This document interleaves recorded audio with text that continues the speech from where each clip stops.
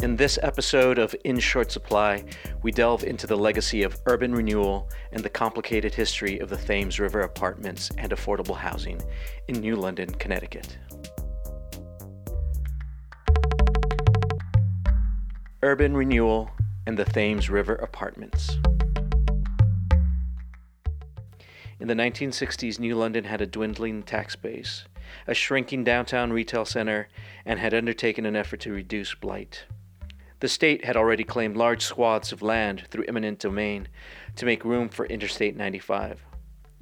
The city's taxable properties list, which makes up the vast majority of its revenue base, was growing smaller, what with 2 college campuses and a hospital already located on tax-exempt land. Construction of I-95 dispersed middle-class families and businesses in the city. New London turned to a policy of urban renewal. Urban renewal, which largely took place between 1949 and the early 70s, involved the seizing and demolishing of large sections of private and public land for the purpose of modernizing and improving aging infrastructure. This was done largely through a grant and loan program administered by the Department of Housing and Urban Development, better known as HUD. In New London, this approach led to the development of the Thames River Apartments, which was conceived as a way to house families, mostly low-income and largely families of color, who were displaced by urban renewal projects and the construction of I-95. Here's day reporter Joanna Vasquez. So the way that Thames River kind of fits into this is because they had to raise so many neighborhoods, which were full of diverse ethnic groups, a lot of European immigrants, and a significant population of African Americans. In 1960, the city had a 7.8% non-white population, but the Winthrop urban renewal area had somewhere between 15 to 24 black people living in that area. So it was a highly diverse, concentrated area, and they decided to use this area as their focus for the area that would be renewed. And in order to get the federal funding that the city was seeking for the project, they essentially had to come up with a way to house everyone that was being displaced, and about 125 families were not able to have housing accommodations. And so that's how they thought to create this sort of affordable housing alternative where people could reside that were being displaced and had nowhere else to go. The housing authority at the time really didn't want density in the property that they chose. They weren't seeking high rises, and the redevelopment agency was kind of the one that pushing the need to, go for some high rises because they didn't want to give up more land that was not going to be taxable. They were already losing so much land that was taxable, so kind of pushed for the city council to vote in favor of housing authority remove its requirement to have low density. So that's how the Thames River Apartments came to be. Some of the first people that lived there, kind of describe the Thames River Apartments as beautiful when it was new. And it was big, but it was beautiful because when we first moved in, it was a beautiful apartment. And I think it had 2 or 3 bedrooms, so it was pretty big. Before Eleanor Magalus Hempstead moved into the Thames River Apartments when she was 11, she lived on Pierce Street, which disappeared as part of urban renewal development. Yeah, so we could walk to school. Yeah, we all walked to school together. Yep. We went to school. We played at Winthrop School. When the lights came on, we had to be in the house. Otherwise, we get in trouble. The street lights, because we could all go out and stay out until the street lights came on. If we weren't in the house when the street lights came on, we were in trouble. In my family, so that was one of the rules.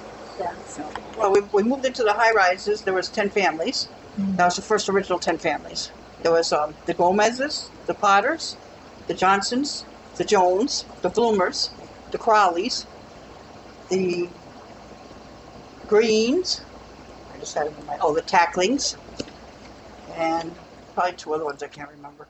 And this place was kind of seen as kind of their new home, right? Because they had lost their home, and it was a solution for the redevelopment agency because they didn't have anywhere else to put these people, and a lot of them were low-income families. The original planners didn't expect to have so many low-income units, but that was the reality of things, and they had to accommodate. Their plans changed. After decades of mismanagement and decreased funding, which led to spikes in crime and what many considered substandard living conditions, resulting in a class action lawsuit in 2003, the demolition of the Thames River Apartments was finally completed in April 2022. Emotions for many people that this era in New London's history is coming to an end.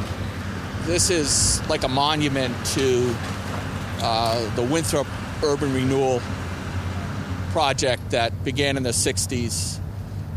For many of us in my generation, we've lived with the effects of urban renewal and the Winthrop Cove project and the damage that it did to the city in hindsight. The city is still trying to improve itself, and it's really striving to kind of regain some of that property that's lost. But at the same time, it's running out of open space for future development. So, how did the voucher program impact the lives of those families that remained in the Thames River Apartments? The golden ticket to a better life. It's worse. Right.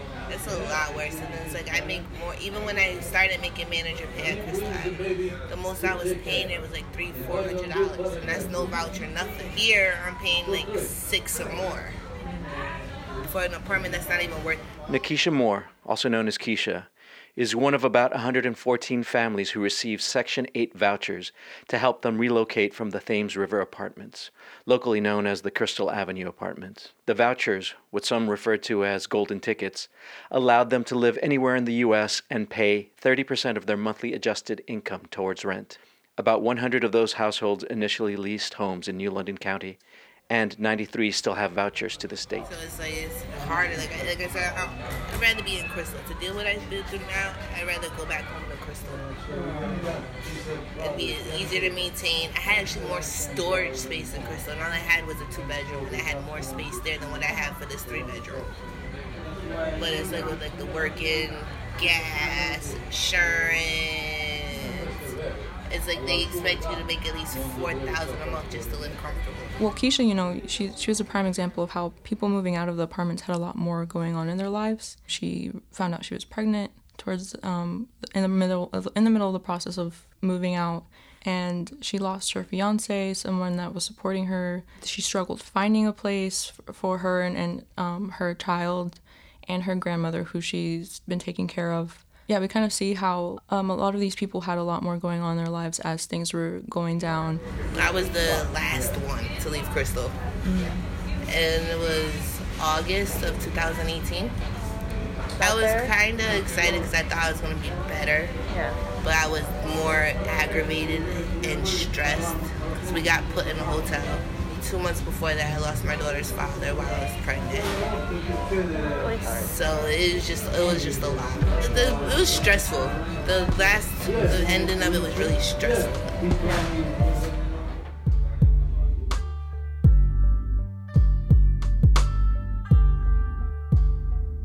For Alba, she's an example that even as you move out and you move into a place that's considered really nice, but it kind of lacks that sense of community. She doesn't have a car, so things aren't within proximity to her anymore. She's away from family. She's always kind of grown up around family, and now her children are struggling to settle into a different, school district. You never know what you have until you start missing it. And it's all your friends and everything, you're gonna leave behind, and we're gonna be separate, and you're barely gonna see them again. Because I barely see them. Some of them, I don't even see them. Where's your sister now? My sister, she moved to Texas. My mom lives in Norwich. I work for her. I'm her PCA. But my friends and everything, I haven't seen them.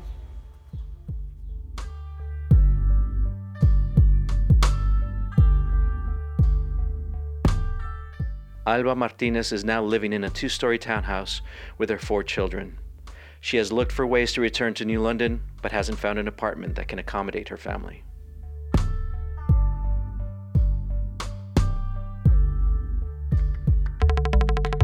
A dearth of affordable housing development in New London. I joke that if I ever had to write a book about real estate development, I would write it about New London. Mike Matos is an affordable housing developer who has had trouble finding funding to develop much-needed housing in New London. At the same time, there's been a boom in market rate housing developments. As a result, working class, lower income families, often people of color, feel like they're being pushed out of the city. While some in New London were in favor of demolishing the Thames River Apartments, in particular during the 90s, citing increase in crime and what some called squalor, another alternative was redevelopment or rehabilitation of the property. That's when Mike Matos and his nonprofit company, Affordable Housing Services Collaborative, come into the picture with a plan to redevelop the property, which was eventually scrapped for a plan to relocate the residents to a new housing development somewhere else in New London. We responded in March of 15 to a request for proposals that the New London Housing Authority had issued. Strategically, it was for us, we wanted to start to do some projects in Connecticut and expand beyond Massachusetts, right? So we looked at this as an opportunity to try to develop affordable housing in a different, geographic area, but still expand our mission, because our mission is to create and develop affordable housing. Once we got selected, there was a lot of, I think, opposition locally to having the housing continue to be at that location. There were a lot of folks in town who felt that was a poor decision of urban renewal back in the 60s, that the housing should never have been put there. It was a bad location for it, and they wanted to see us relocate folks. They wanted to see us, but they wanted to see us build new units somewhere else in the community and have folks live there instead of at that current site. With that in mind, we said, okay, well, let's start looking around and see what other sites are available to accommodate 124 units. So New London's a very dense city. It's only got, I think it's like 5 square miles. It's not very large. So there's not a lot of open space that you can just go build 124 units somewhere, right? We really started to look, and we evaluated several sites, right? And, all of them had major site issues like grading issues that you'd have to bring and fill. It would cost, hundreds of thousands of dollars. So it was just like cost prohibitive, And then someone said to us, hey, the old Edgerton School property is going up for auction. The Edgerton School property, a 3.3-acre site, had been vacant since it closed in 2009. It was built in 1962 and hosted elementary school students until it closed as part of a consolidation of elementary schools. At various times, it had been the proposed site of a 60,000 square foot sports complex, a self-storage facility, a city-owned recreational center. And so we looked at that site and we said, oh my God, this is a great location for affordable housing. Pretend there's no school there. It's a great site. It's got large enough for parking, large enough for housing. You're nestled between, already a residential neighborhood with a municipal playground park next door. So we thought, wow, we think this is the site. This would work. We could make this work. At that time, the Housing Authority was our partner. We had everyone's support, so we thought. So we said, let's do it. We'll make this will work. It's a great site. So we ended up purchasing. We got a pre-development loan from LISC, which is a lender in the affordable housing world, and so we got a pre-development loan. We acquired the site, and then we also acquired the homes because I think one of the two of them were up for sale anyway. So we contacted them and said, hey, we're going to be doing this project. Would you be interested? So we ended up doing some land assembly prior to going and doing our permitting. Around that same time, there was a change of the guard over at the Housing Authority. The director we had been working with, she left. The executive director of the New London Housing Authority, Sue Chantel, left the authority in November of 2016, and the board was replaced with mostly new members. Rather than appointing a new director, they appointed new members of the board. So a lot of the board members who originally selected us with Sue were now gone, and the new administration had appointed new members to the Housing Authority. And I feel like when that happened the momentum changed. Everything kind of changed. And at that point in time, I feel like a lot of the board members were like, okay, who are you and what are you doing here? And I said, we said, we were selected through this RFP process to redo this. And they said, yeah, we don't want to really do that anymore. We want to, they felt like this needed to be done now. We can't wait for a year or two while you get your permitting and financing in place and start construction, and then a year of construction, like that's 3 years. Oh, we can't wait that long. Like, we need to do this now. And that was kind of their feeling and their attitude, which I understood. I mean, they wanted to try to help the residents and all that. So they basically said, all right, we're just going to pursue this, and they're going to, move folks out. So we lost that leverage when we lost the housing authority kind of as our partner. And so, but having said that, now we already bought the site.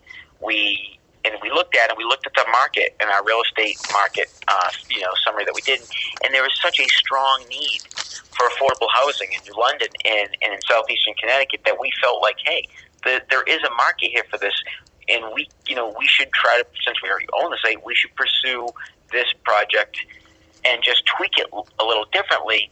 So therefore, it's not one-for-one replacement housing now for the Thames River site.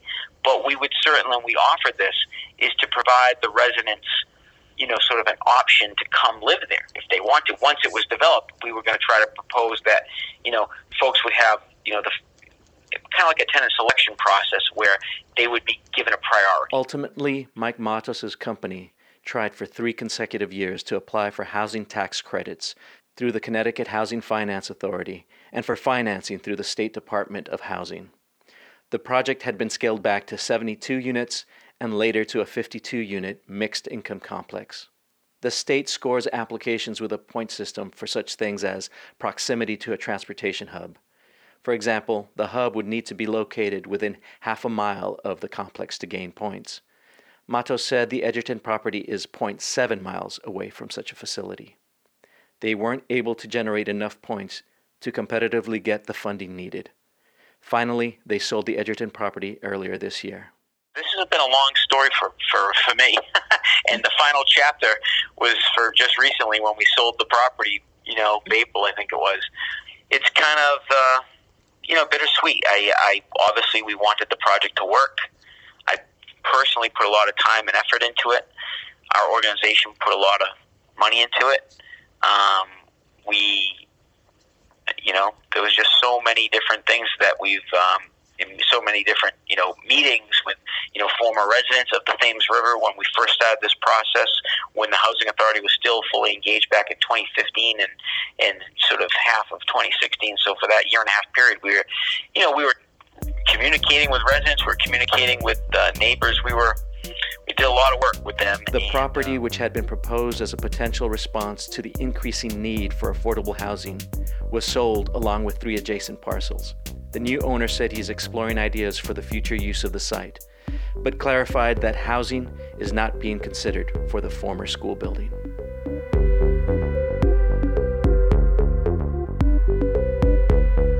You can support this podcast and the Housing Solutions Lab by making a tax-deductible donation at givebutter.com/thedayhousing. We want to thank our community donors and our supporting partners, the Community Foundation of Eastern Connecticut, the William Casper Grousting Memorial Fund, the Melville Charitable Trust, and the Chelsea Groton Foundation. You can find the housing series at theday.com/housinglab.